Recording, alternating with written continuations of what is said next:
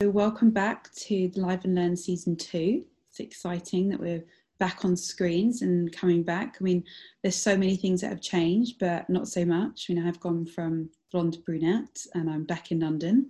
I'm actually back in the office, which is exciting, but who knows for how long. And while so much is changing, some of us feel like we're kind of sitting in the exact same spot, which we are physically. I think the world around us and the business around us is changing at such an incredible rate. And that's why I'm so excited to have Stacey back from Brandlective. Thanks for coming back, Stacey. It was awesome having you on season 1.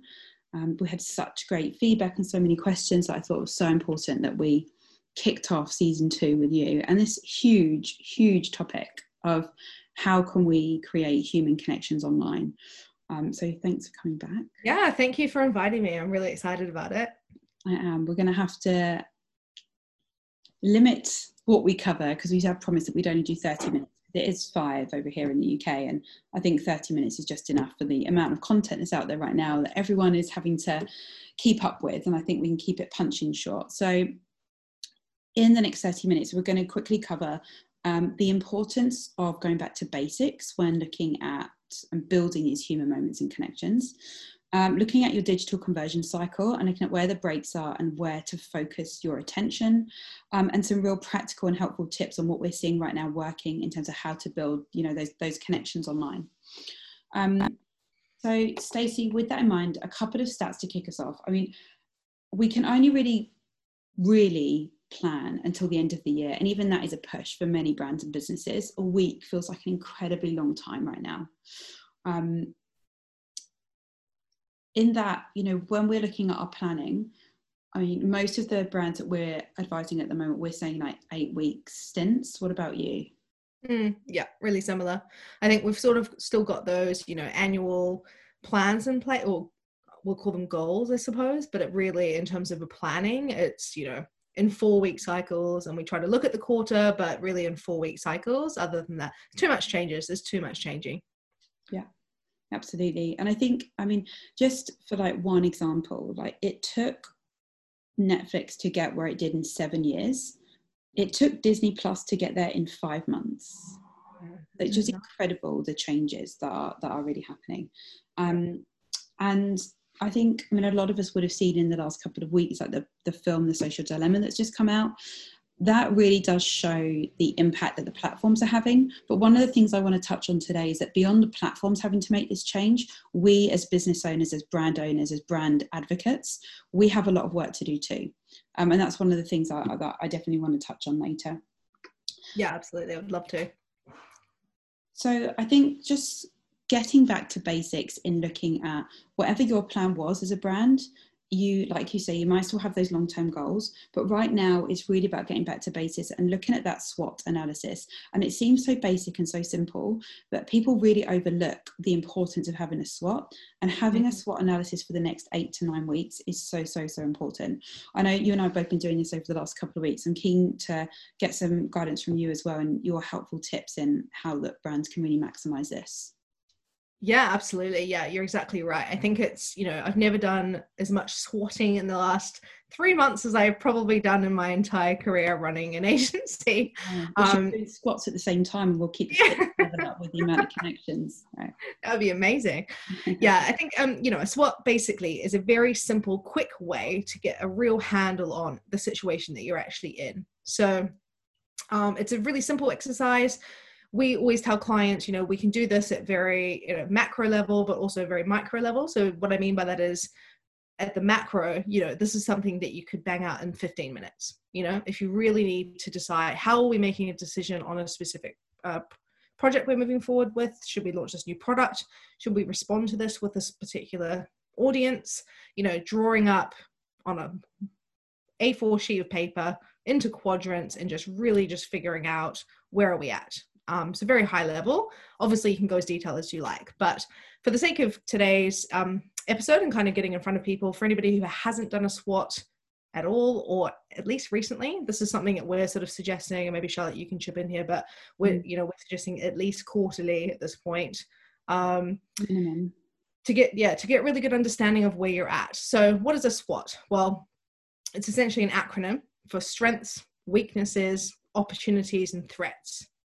And the strengths and weaknesses usually are internally focused. So it's like, what are our strengths and weaknesses within our own business, within our own offering? And then the outside piece of the opportunities and the threats are usually external factors, the things that are impacting our business. I think also with the current situation is that actually all 4 areas probably need both internal and external. And you may need to look a little bit more externally than what you normally would. So you need to be much more aware of what's going on in your industry around you. And also, I think this is an opportunity. Don't allow this to be all doom and gloom. We all know what's happening. That's great. Let's get on with it. But there are opportunities out there. You just need to really dig deep to identify them. And exactly what you said, Stacey, like just get it on a big piece of paper. It doesn't have to be some big expensive exercise. Get it done in an hour with your whole team or leadership team, and just push through what it is, because actually it really narrows and focuses the mind to actually, oh, do you know what? A couple of months ago, the majority of businesses got up to a 50 grand bounce back loan. What does that mean for your business? Is that something that they can reinvest? You know, so many other little things that happen that actually you could create campaigns just based on what comes out of them. Yeah. I mean, I think you make a really good point that, you know, traditionally we would do a SWOT on our own business, or for, in our examples, it's probably for our clients' businesses and their product offering. But there's no reason that you can't do a SWOT on almost any decision that you're trying to make. So whether it is, you know, should I apply for a bounce back loan? Do a quick SWOT analysis on what that kind of impact would make. I've done it recently with regards to, should I take on this client that's a little bit outside this normal industries we would work with? Do a quick SWOT analysis, decide it's tempting, but is it the right move for the business? And just, you know, if you get into a really regular use of putting these sorts of things together, it really helps you to make decisions, and quite informed decisions quite quickly. So I guess, should we start with strengths right at the top? So internal. So this is usually things like, I was doing this recently with a letting agency that we work with, so in the property sector. And some of the things that came up sort of as strengths were just their incredible knowledge of their local area. So that's just something that they have above, you know, a lot of other agents in the area. So it's understanding demand. So do they understand supply and demand? That's a real strength for them. The legality, so there's lots of changes to commercial property, for example, at the moment. They have a specialist who specializes in the legality of all of those different changes. It's things like experience, like, you know, 60 years experience in this specific area. Other strengths for businesses can be things like people, it can be their team. It can be your IP, your trademarks. So all of these sorts of things is what you want to list under your strengths as something that you have that nobody else does. Would you add anything to that? Yeah, I think it's the endpoint is really important. It's don't be too generalized, be specific as what no one else does. It has to be digging into your USP. And actually the local knowledge in this instance for an estate agent is amazing, because if you are moving into a new area, previously you would have gone and visited that area much more. You can't do that because of previous lockdowns or the lockdowns we're about to go into. You'd be doing a lot more online searches. Google Maps only gives you so much. So what does that estate agent, you know, coming out of that strength, what that estate agent can then do is have incredible videos of their knowledge, exactly as they would have done in a face-to-face, someone walking off the street into the estate agents, you do on video. And that can reach much more than just having 1 or 2 people coming from the street. In actual fact, that strength or that video, sharing that local knowledge, could actually be a sales campaign.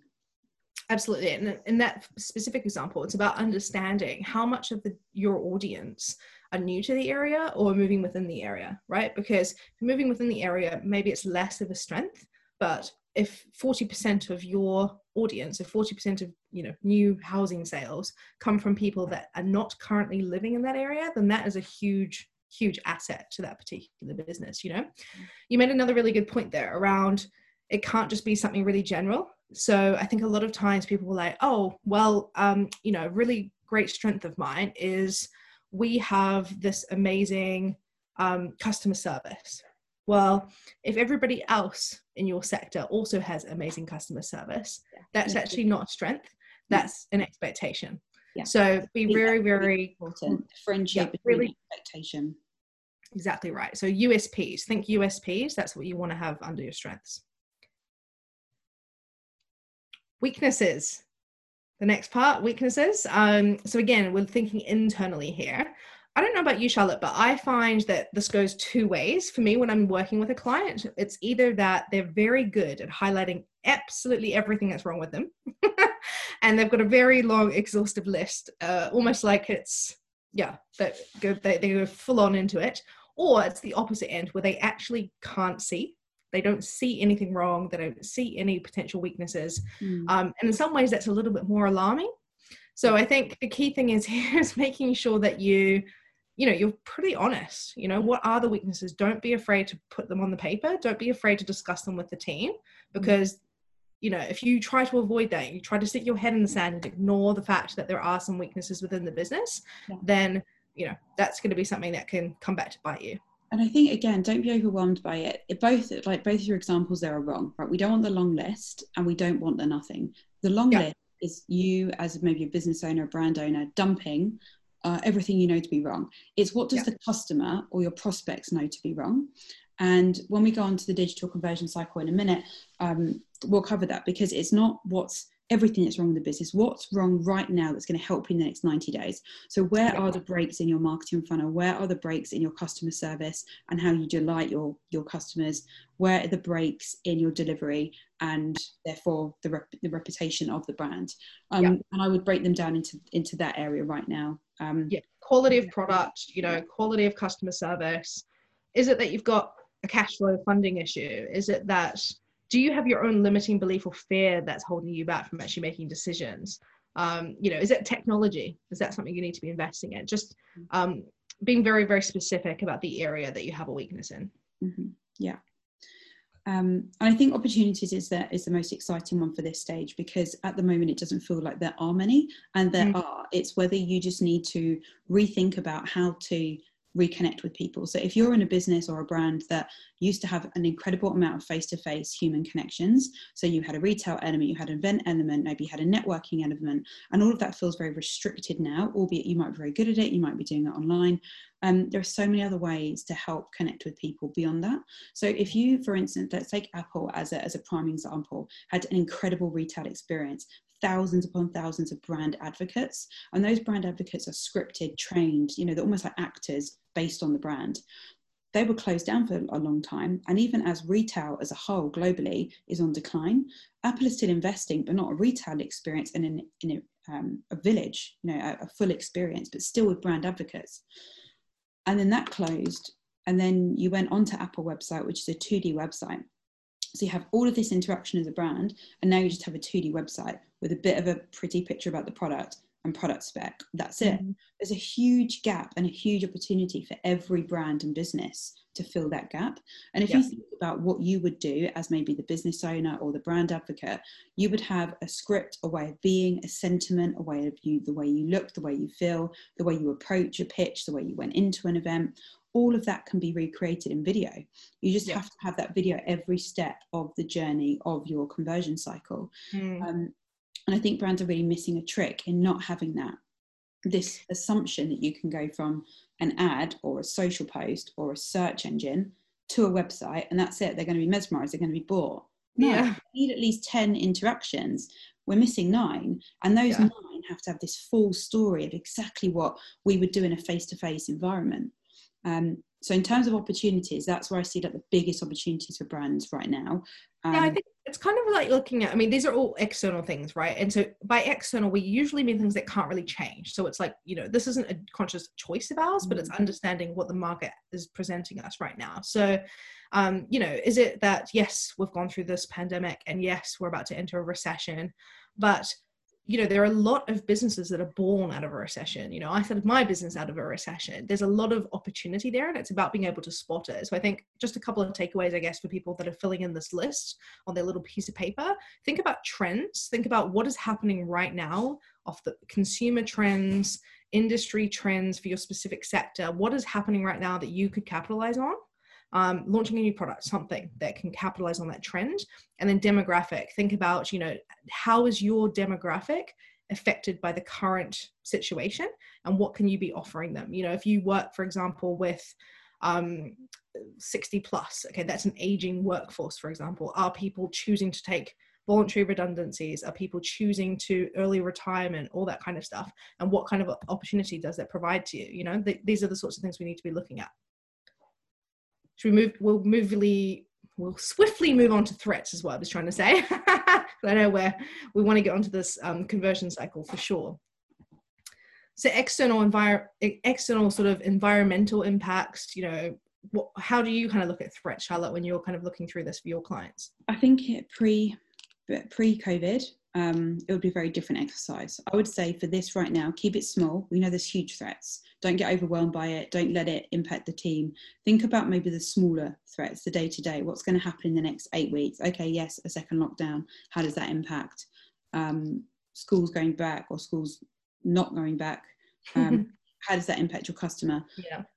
But with every threat, try and see and work through what the opportunity is. Yeah, I think I find myself at the moment talking a lot about like being productively paranoid.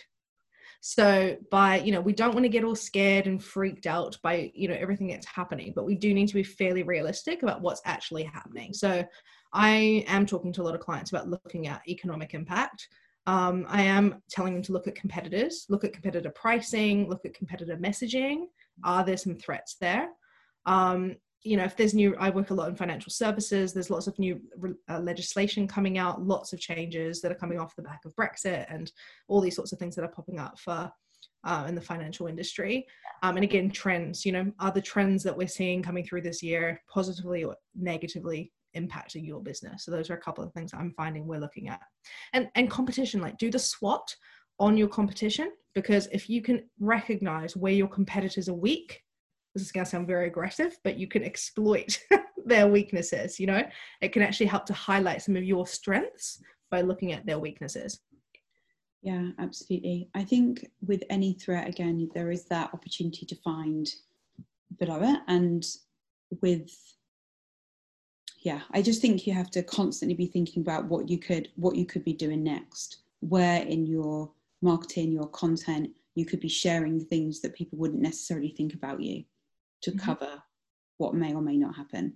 I think also going back to the kind of like trends at the moment in what we're seeing in the social dilemma, we are all responsible in not pushing too far in this addiction wheel. And because we're under threat, and I think that's such a great term, like productively paranoid is brilliant. We are under threat, which your natural instinct is to do more, go harder. That isn't what I would recommend to anyone right now. This is about quality over quantity. Don't go crazy with your content, make it count. And yes, we are under threat, but keep that section of your SWOT really small and constantly think about what that is with the opportunity. And with that opportunity, constantly be thinking about the value add. What does your brand or business add? And why would someone come to connect with you? Completely, yes. I think it's like, I'm always just, the question you have to come back to is, do you deliver value? Like, that is it. It's very simple, actually. And I think there's an example that I'm finding myself using quite a bit with regards to when I'm working with a lot of different brands to help them to understand where the value is and how to capture the attention of their audience. There's kind of 3 areas I get them to think about. One is the functional, one is the rational, and one is the emotional. And actually, I believe that in today's economic conditions that we actually do need all 3. And more so than probably ever before, because, you know, if there's a brand that I talk about all the time, hopefully it's okay for me to mention this on this podcast, but the Who Gives a Crap is what they're called. They're a toilet paper brand. For anybody who hasn't heard of them before, it's a subscription service, right? And they very, very clearly, if you look at any of their communications, do this very well. So they're functional, right? We all purchase loo roll. That's just every household in the UK. A bit more than others. Yeah. Yeah, we're about to go into lockdown, so they're about to really to make a killing. But very functional product, obviously, right? That's very clear. Rational. How you as a toilet paper brand, supposed to stand out, be rational and put the emotional spin? Well, the way that they do this is their rational piece is that everything is recycled, 100% recycled paper, and there's no plastic packaging. So that's a rational choice, right? Because we all like to support the environment. We all want to work with more sustainable brands and purchase from sustainable brands, very rational decision making. If I've got 10 different brands on a shelf, I will choose them because they don't have plastic wrapping, right? The emotional piece, those that've got a huge social impact. So 50% of their profit is given to, and that's a lot, right? 50% of their profit is given to developing sanitary and flushing toilets in developing countries. So again, if that doesn't give them a differentiator across every other toilet paper brand, I don't know what does. So I guess, do you deliver value? Functional, rational, emotional? Think about how you're touching on those 3 key points. Yeah, I think that's such a key takeaway in any content, any piece that you do, that it has to have all 3, because and we have to cross all 3. It's like the head, the heart, and the gut, isn't it? We have to be aligned all 3 in all stories. Awesome. I'm keen for us to jump on our digital. Totally, I'd love to. While we identify what our opportunities and strengths are, it's really important for us to look at what your overall picture is. Again, going back to this, it's very prominent at the moment with the social dilemma. Especially as businesses and as brand owners, we also have a huge responsibility, a moral and ethical responsibility, to not feed into the problem. And the problem being this addiction or this trapping, constantly online, constantly in. So I would also get everyone to think about their funnel or their conversion cycle, however they do it. But don't constantly be pumping the top of the funnel if you can't bring people through and nurture them all the way through to the connection, or the deeper connection and maybe the conversion. But for example, if you're spending money on advertising and you're pumping into the top of the funnel and then you are not doing anything to convert or engage, you need to rethink about where your marketing and content is going. So let's just use simple numbers. If you're then getting 1,000 people, you're viewing 1,000 people a week on your top of your funnel. So that may be your organic social content. It may be your paid social content. It might be search engine optimization or paid ads in any which way.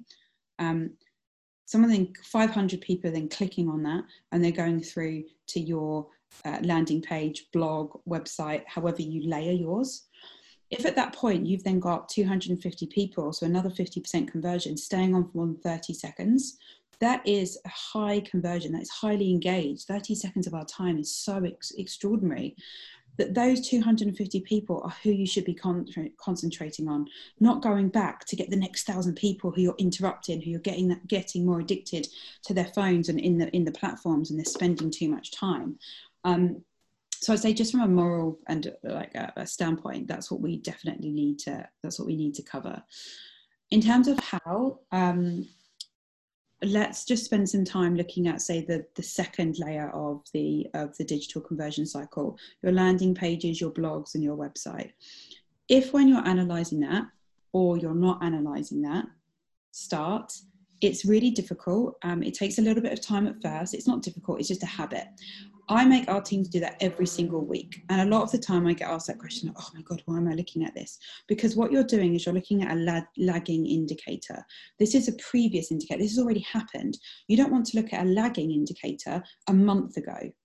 You need to be looking at them on a weekly basis. If there are dips and there are changes, you need to respond now, because as we've already mentioned, our behavior is changing so rapidly that you need to be on your numbers every single week. If at that point you're then seeing a dip, maybe it's your engagement rate is dipping, the amount of people on the site, then the time they're spending on the site is dipping. You need to rejig the content and rejig the story. Yeah. I think just one last point on that before I hand over, Stacey, is if your 2D website is flat and doesn't get across your brand personality, your values, your culture, your value add, exactly what we're just saying, the functional, the rational, the emotional, if you're not getting that, you need to relook at your content, and it'll probably be the best 3 hours you spend this week. Yeah. Agreed. I love everything you just mentioned there. I think, we're very quick to, or at least a lot of my clients are very quick to just continue to increase budget or to try and get, more share of voice across their ads or whatever it might be across their marketplace. And actually there's probably many holes in, once you've taken someone from top of the funnel and worked their way down, that are really, really important to identify. But equally, the most important thing I think it's so important to be looking at these numbers regularly, because I've seen people make the mistake the opposite way around, where they're thinking, oh gosh, my marketing isn't really working. I need to look at this copywriting in my emails or the style of the images that are going out across my social.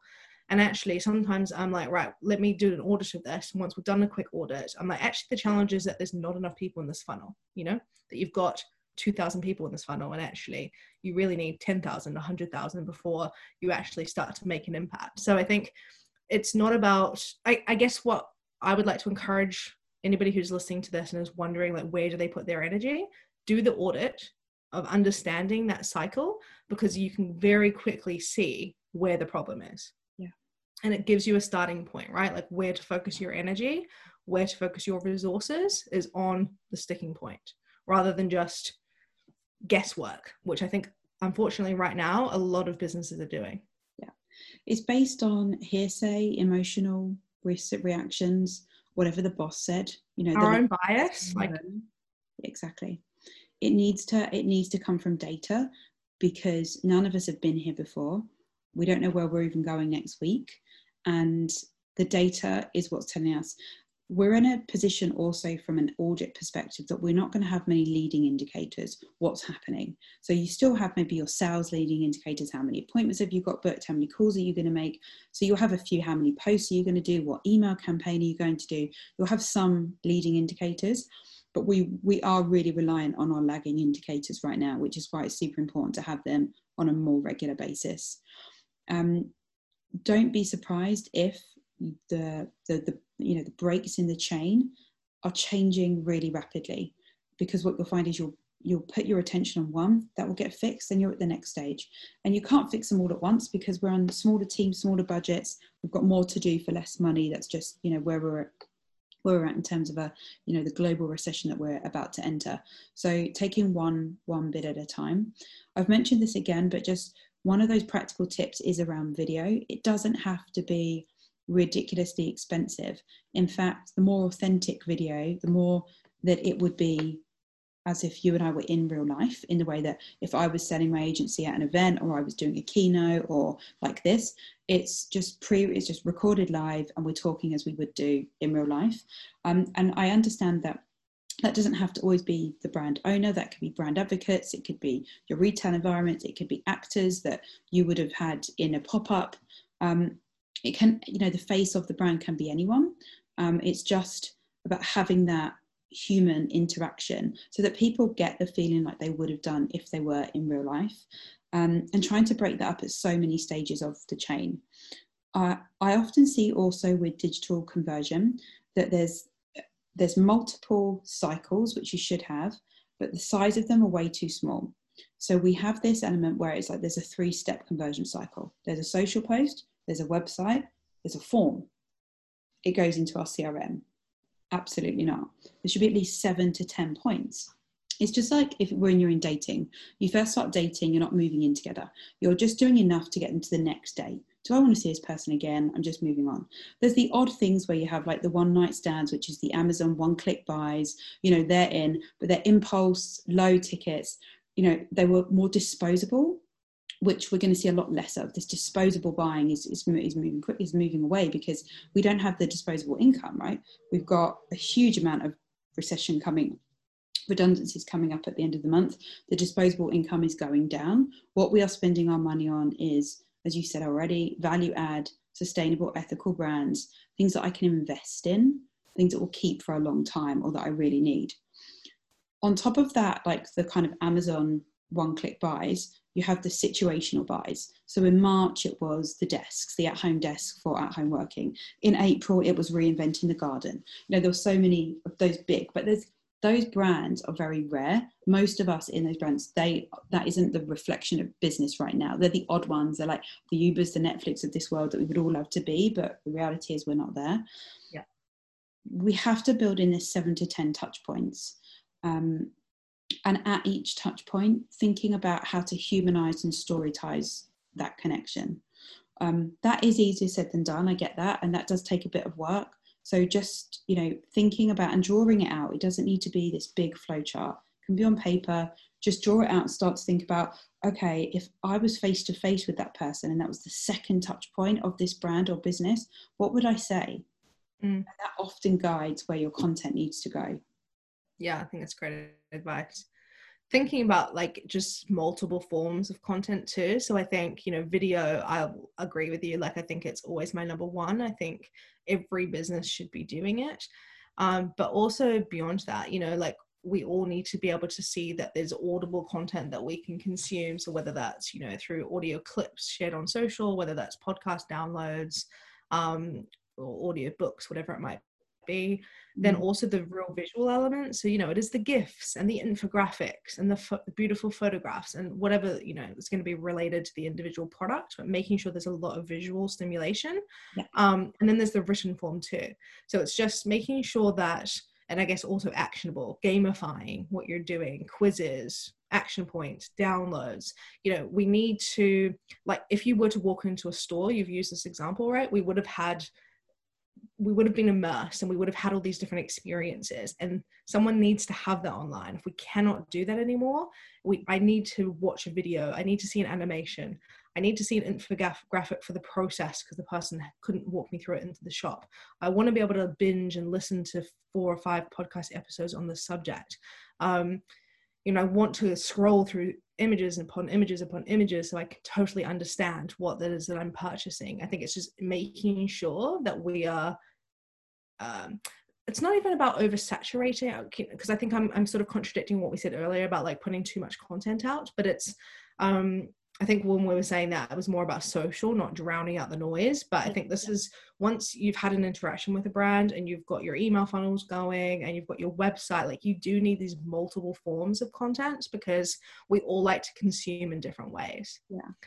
I think you're right. It's not a contradiction. It's just about being aware. It's a quality over quantity. And even once you have got the email, you know, you're not sending 7 emails a day. You're probably sending 1 a week, if that, because you will just be unsubscribed. You know, because there is that, you know, that's the same with email, isn't it? We have too many of them. It has to be at the right time, and learn from what happens, learn from your mistakes. So, you know, we're not going to get it right first time for your audience. If 1 a month works better and it's on a Tuesday morning at 8 a.m, keep to it. If you're seeing unsubscribe rates and low open rates, you need to change it. Don't keep doing the same thing and think, oh, well, that's what we're going to get. No, you need to challenge it. And I think what you just touched on there is so important. You know, if we think about the millions upon millions of pounds that brands invest in a retail and event environment, you know, I've been running events for a very, very long time, and we think about every single thing at an event: the smell, the temperature, the lighting, how people walk in, how they leave, where they put their coat down, the queue for the toilets, what type of toilet roll they have. We think about every single thing, and that's that immersive experience. Now that's gone and we're online. Are we putting as much attention into our website and our email and our landing page as we did an event? Absolutely not. I think that is, for me, the main focus of what businesses and brands have to do. If you were designing a shop right now, you would go all out. Yeah, and I think, you know, it comes back to value, right? Like, I think new brands we work with are often really scared. They're like, oh, is this too much? I don't know if we should be doing that. Like, is this going to put people off? It's like, do you offer value? Is this valuable? Because if it's not, nothing's going to help you. You know, it's like, you really need to be very clear on your offer, be very clear on your customers' challenges and problems, and how does your offer actually help to convert that or solve that problem for that person. And then, as you say, just make it completely immersive. So it becomes a no-brainer. It becomes less about, oh, how do I convert the sale? And it just becomes a no-brainer conversion because you've offered them absolutely everything and there's no reason not to say yes. Absolutely. That's a really great point. Yeah, it's a really great point. I'm conscious of time, and we have an incredible amount that I don't think we can throw any more at anyone listening into one episode. What I would like to offer, though, is that anyone that signs up and registers for any episode in season 2, please do contact us and tweet us at Live Consultancy. Let me know your main takeaway of what you've witnessed, and I would be happy to do a free strategy and digital conversion cycle session for anyone that has come along or registered. Even if you register and you couldn't make it, I absolutely get time is of the essence right now. And I'd be happy to do that. I mean, those are packages that we would start at around £500 just to do those strategy sessions. And I'd be willing to give those to free for anyone that's to come on board, because I get that the tips and things that we're talking about are actually quite difficult to implement when you first start, and you just need a bit of a guidance in how to do that. Also, we will wrap up and in our email, because Stacey so kindly offered to send out some gifts. I don't know if you want to just quickly throw that in. Oh yeah, I mean, I'm really happy to offer anybody who's attended a copy of my book, which is called Get Online: 6 Simple Steps to Building a Digital Marketing Strategy for the Non-Tech Savvy, and then also a social media strategy worksheet. I'm sure I have a better name for that, but I can't quite remember off the top of my head. Perfect. And both of those are super helpful in just getting those practical tips and how to make these connections, because that's all we're trying to do, is just keep those relationships going, and keep in the front of people's mind as and when they need us, but ideally not interrupting their day. That's it. Amazing. Thank you so much for having me, Charlotte. It's been amazing speaking to you on the subject. No, amazing. I think we could go on for a long time, so we'll have to do a round up for everyone. Been amazing. Thank you so much, Stacey, and thanks to everyone that's joined.